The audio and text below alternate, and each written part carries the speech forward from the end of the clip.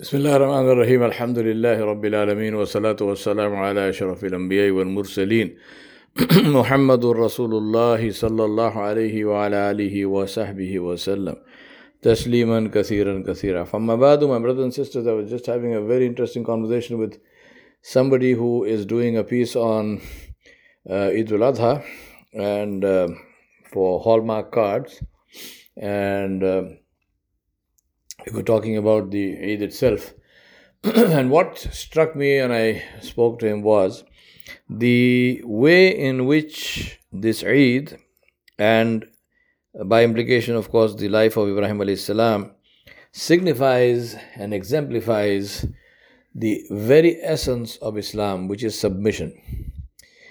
People usually say Islam means peace. Of course, it is salama, which is the root word, is one of the meanings of it is peace. But Islam really means submission. Islam means to submit our will to the will of Allah subhanahu wa ta'ala jalla jalaluhu. Rasulullah sallallahu alaihi wasallam, in the beautiful hadith, he said, your iman will not be complete until you submit your will to the deen which I have brought. Until you submit your will to the religion, to the deen that I have brought. So this is the fundamental thing about Islam. How is that related with peace? Because Allah subhanahu wa ta'ala wishes for people to live in harmony. Allah subhanahu wa ta'ala wishes for us to have compassion for one another. Allah subhanahu wa ta'ala wishes for us to respect one another. Allah subhanahu wa ta'ala wishes for us to feel for one another. And therefore, when somebody is living with that kind of a mindset, where they have compassion, where they are feeling for one another, where they respect one another, the result is peace. You cannot have wars. You cannot have all the kinds of the other stuff which happens when we respect one another, when we have compassion for one another, and when we feel for one another. So the submission of the meaning of Islam is submission, and submitting of what? Submitting of our will to the orders and the way that Allah subhanahu wa ta'ala wants us to live our lives. And the reason why Allah subhanahu wa ta'ala wants us to live our lives in this way is because He knows that this is the best and the most beautiful way to live our lives. Now, the life of Ibrahim alayhi salam and his wife Hajar alayhi salam and his son Ismail alayhi salam, and of course the rest of his family, exemplifies this to a level of excellence. Now, in the case of Eid al-Adha, think about this, the whole story itself, which is the ultimate test of submitting your will to Allah subhanahu wa ta'ala. Think about this. What do we know about Ibrahim alayhi salam? One of the first things we know about Ibrahim alayhi salam is that when Allah subhanahu wa ta'ala mentioned this about him, وَإِذْ قَالَ لَهُ رَبُّهُ أَسْلِمْ قَالَ أَسْلَمْتُ لِرَبِّ الْعَالَمِينَ. He said, when his Rabb said to him, submit, he said, I have submitted. So this is where it begins. This is who Ibrahim alayhi salam is. Who is he? He is the one who submitted himself to Allah subhanahu wa ta'ala. Subhanallah wa bihamdi, subhanallah al-azim. May Allah subhanahu wa ta'ala cause this to be said about each and every one of us. Who is so-and-so? He is the one who submitted himself to Allah subhanahu wa ta'ala. Believe me, my brothers and sisters, there is no praise that is higher than this. Who is the one who submits to Allah? He is Abdullah. He is the Abd of Allah. And remember, the highest praise that Allah subhanahu wa ta'ala gave was to His Nabi Muhammad sallallahu alayhi wa alihi wa sallam. And what was that highest praise? Allah subhanahu wa ta'ala said, Subhanallazi asra bi abdihi laylan min al-masjid al-harami ila al-masjid al-aqsa alladhi barakna hawlahu linuriyahu min ayatina innahu huwa as-sami'ul basir. Allah subhanahu wa ta'ala said in Surah Al-Isra, Surah Bani Israel, the first ayat, that glorified is He, pure is He, glorious is He, the one who took His slave, abdihi. Allah subhanahu wa ta'ala is saying, who is Muhammad sallallahu alaihi wasallam? He is my slave. Right? So the ubudiyat of Allah subhanahu wa ta'ala. What is the meaning of slave? This we don't understand slave as in human slavery, which is haram in Islam. We don't understand slave as in a man subjugating another man to his will. Right? When we say slave, it means somebody who has no will of their own, somebody who does not even own himself. He is owned by somebody else. And who is that somebody else? The only one who is the true owner is the one who created that person, and that is Allah subhanahu wa ta'ala Jalla Jalaluhu.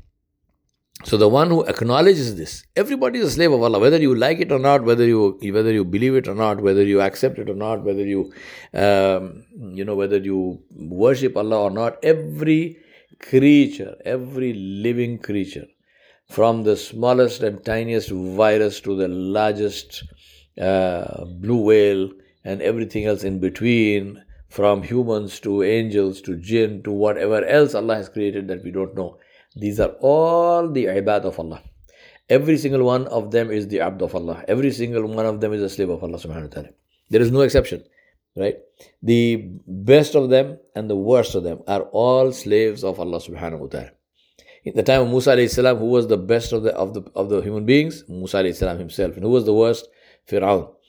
Both were the slaves of Allah subhanahu wa ta'ala. The only difference was that one accepted this ubudiyat, and he was the Nabi, he was the Rasul, and the other one rejected it, and he was Fir'aun, and the word itself has become a word to denote disobedience, to denote rebellion, to denote doing the wrong thing in the language itself. Firauniyat, in Urdu we say Firauniyat. He said the characteristic of Pharaoh, the characteristic of being Firaun. And the beautiful thing in the language, if you look at it, what is the meaning of Firauniyat?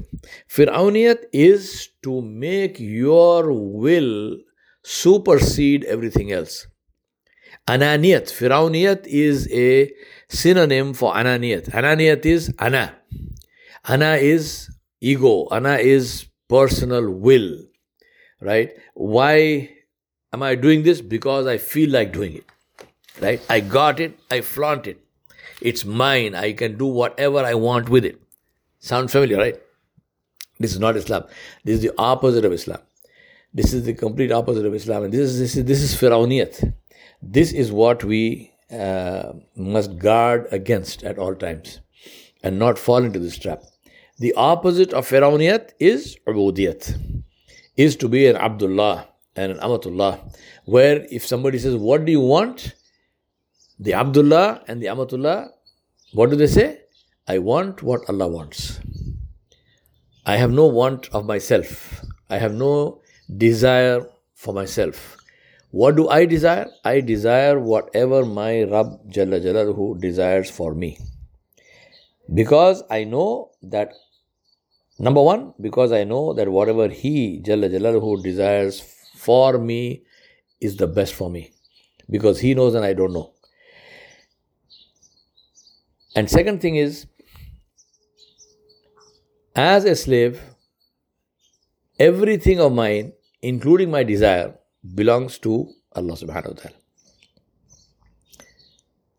Belongs to Allah subhanahu wa ta'ala.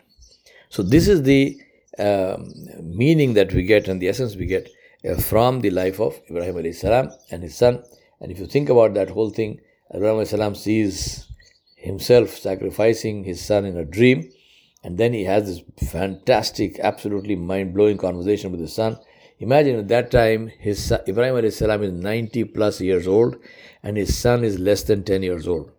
And here's this conversation between the man and his son.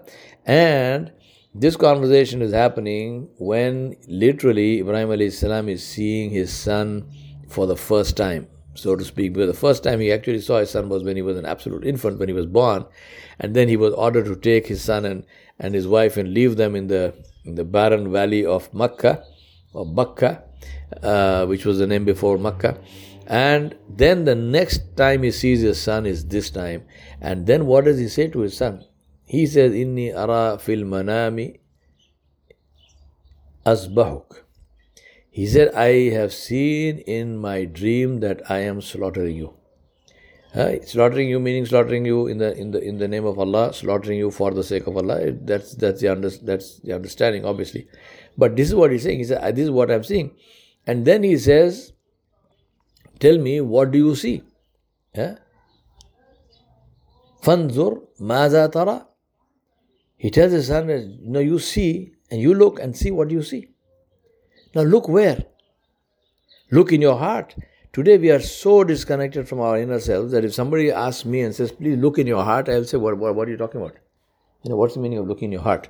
You tell me look in my pocket, I can understand that. But if you say look in my heart, how do I look in my heart? This is what we have done to ourselves. Right? Generations of materialism. This is what we are dead inside. We are walking dead bodies, right? We are zombies. Inside is all gone. Because a heart which is not connected to Allah subhanahu wa ta'ala is dead. A heart which does not have the dhikr of Allah in it is dead. A heart which is filled with desires for haram is dead. A mind that when decision-making time comes and that mind chooses the haram over the halal, this mind is dead. What else are you doing? Think about that. When you're signing a agreement to take a bank loan or to lend money to somebody on interest, what are you doing? You are accepting a declaration of war from Allah subhanahu wa ta'ala. So what does that tell you with regard to the level of iman of this person who's signing this thing? Do they have iman at all? Do they believe in Allah at all? I'm saying this for us to look at ourselves and say, if I'm in this situation, what will I do? If I'm buying and selling haram, I know it is haram. There's no mystery to that. I know it is haram. I still do it. What does it say about my heart? What does it say about my mind? What does it say about my iman? With this iman, I want to go to Allah. With this iman, I want to go into my qabr and then have to answer this question: Man Rabbuk? Ma Dinuk? Who is your Rabb? What is your religion? You want to answer that question. Believe me, my brothers and sisters. Please, I remind myself and you, let us stop fooling ourselves. Let us stop fooling ourselves. Submit to the will of Allah subhanahu wa ta'ala before the time comes when we are called before Him. We ask Allah subhanahu wa ta'ala for khair and barakah. We ask Allah subhanahu wa ta'ala to help us to live our lives in a way which pleases Him and to save us from the traps of shaitan and even more importantly from the traps of our own nufus. Wa sallallahu ala nabiyil kareem wa ala alihi wa sahbihi ajma'in bi rahmatika ya arhamar rahimin.